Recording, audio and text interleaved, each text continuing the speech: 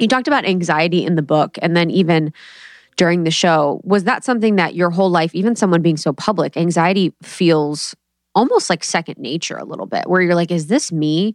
What has been your journey with your anxiety, and how have you worked with it? So I don't think I always used to be an anxious person. I definitely think this industry kind of made me this way a little bit. I also think where my anxiety really peaked was, and I think this is for a lot of people, the pandemic. And I want to clarify that for me, the pandemic, it wasn't just about being bored and having nothing to do. It wasn't just like, oh, my schedule's cleared and now I don't know what to do with my time. For me, it was a little bit deeper and sadder. And I don't know if anyone else had this experience, but I was like, oh, without my traveling, without the events, and without the work, I actually don't know if I have any value. Like, I don't know if I have a purpose. That was a place I hated because I was like, oh, that means you're just like a shell of a human that has a schedule that doesn't actually have any meaning beyond these things. That's what prompted me to write this book. It was to figure out who am I without all of these things, and what are my values, and who do I want to be, and where do I want to go in life if everything else disappeared? Maybe I would have never been faced with that reality if the pandemic never. I always say it's the silver lining of the pandemic. But the book is about creating a foundation for myself that is not dependent on my job or other people or other relationships or any accolades or even what's happening in my day. It is something I wanted to build a foundation I could return home to regardless of all that stuff. Meaning, if I won an Oscar tomorrow or if I utterly failed tomorrow, I could still return home to this mentality that I wanted to build. And that's what the book's about. It's about building this place.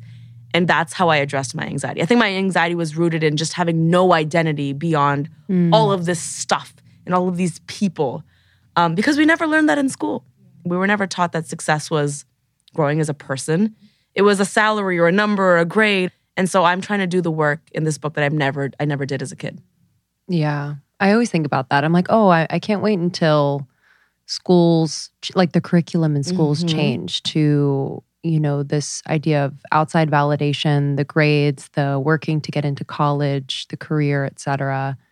Not that that's bad, but having more of a balance. Yes. I feel like the theme of coming home to yourself has been one that's like been recurring just in our orbit. So this is really, really beautiful and poignant. But yeah, I just feel like that I heard you in an interview say that your career was growing, but your spirituality was stagnant. So this book really feels like that commitment to that part of self that you can come home to no matter what, whenever you want, no matter the chaos or peace. Can you explain like what being a triangle at a high level is for people? Absolutely.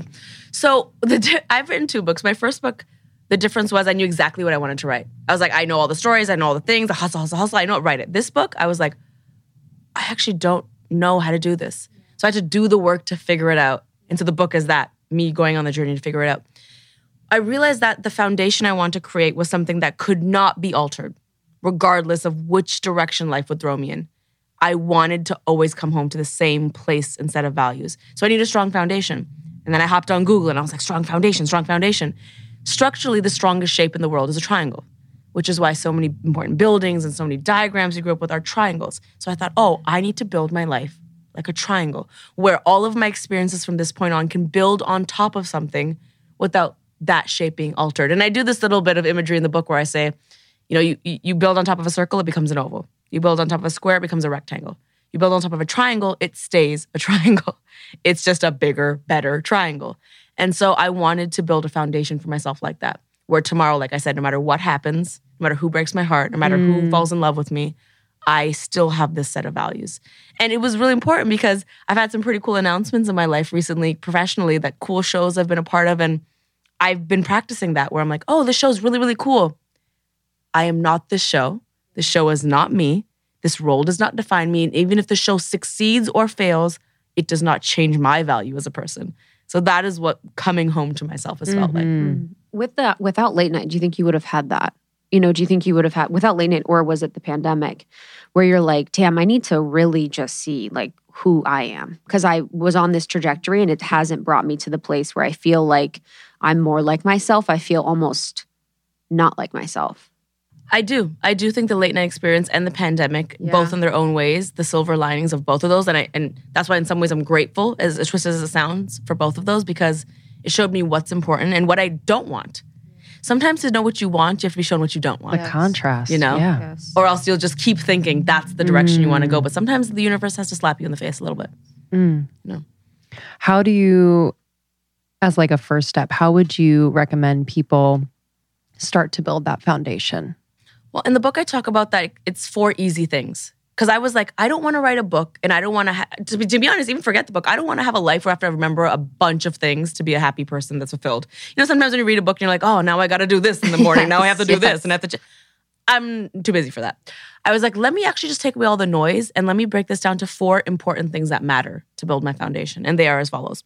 Relationship to myself, relationship to the universe, understanding distraction, and implementing design. And really briefly, the relationship to myself is the only thing you'll ever be able to control. No other, it's the thing that matters the most. It is your relationship with yourself. Are you honest with yourself? Do you know who you are? Do you know what you want to be? Do you know what hurts you? Do you know what makes you happy? Second, the relationship to the universe, possibly the biggest relationship we ignore in our lives. You know, I say in the book, we ignore 15 calls from mom, but 20 from the universe, because it's not in our face. But everything is an exchange with the universe. And the more we can understand that we're connected to something bigger and we have to give back to the universe, and the universe has a plan for us, the better off we'll be. Understanding distraction is actually my way of thinking about gratitude, because I think gratitude is such a, like I said, it's a word that gets thrown around a lot, and it's impossible to be grateful all the time. So how I think about gratitude is I think about the land of gratitude is a place I want to be. I want to reside in gratitude. I don't want it to be such a fleeting feeling. However, when I need to experience other emotions, I can leave that place with the knowledge of knowing I always want to return back to that place. And the thinking about that has helped me in a sense where something goes wrong in my day, it's a distraction from my gratitude rather than a place I need to stay and wallow in, is how I think about that.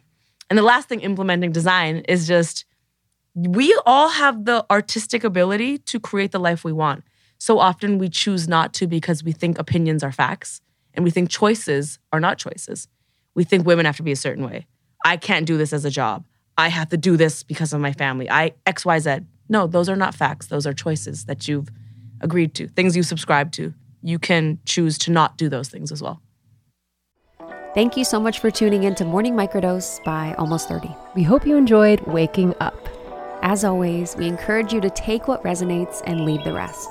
If you enjoyed this trip, tune into the full episode on the Almost 30 podcast. All episode information can be found in the show notes. Make sure to subscribe, and if this becomes a part of your morning routine, be sure to share it with a friend. We have new inspiring doses Monday through Friday. Follow us on Instagram at Morning Microdose, and follow Almost 30 at Almost 30 Podcast. Thanks for listening. We'll see you in the vortex.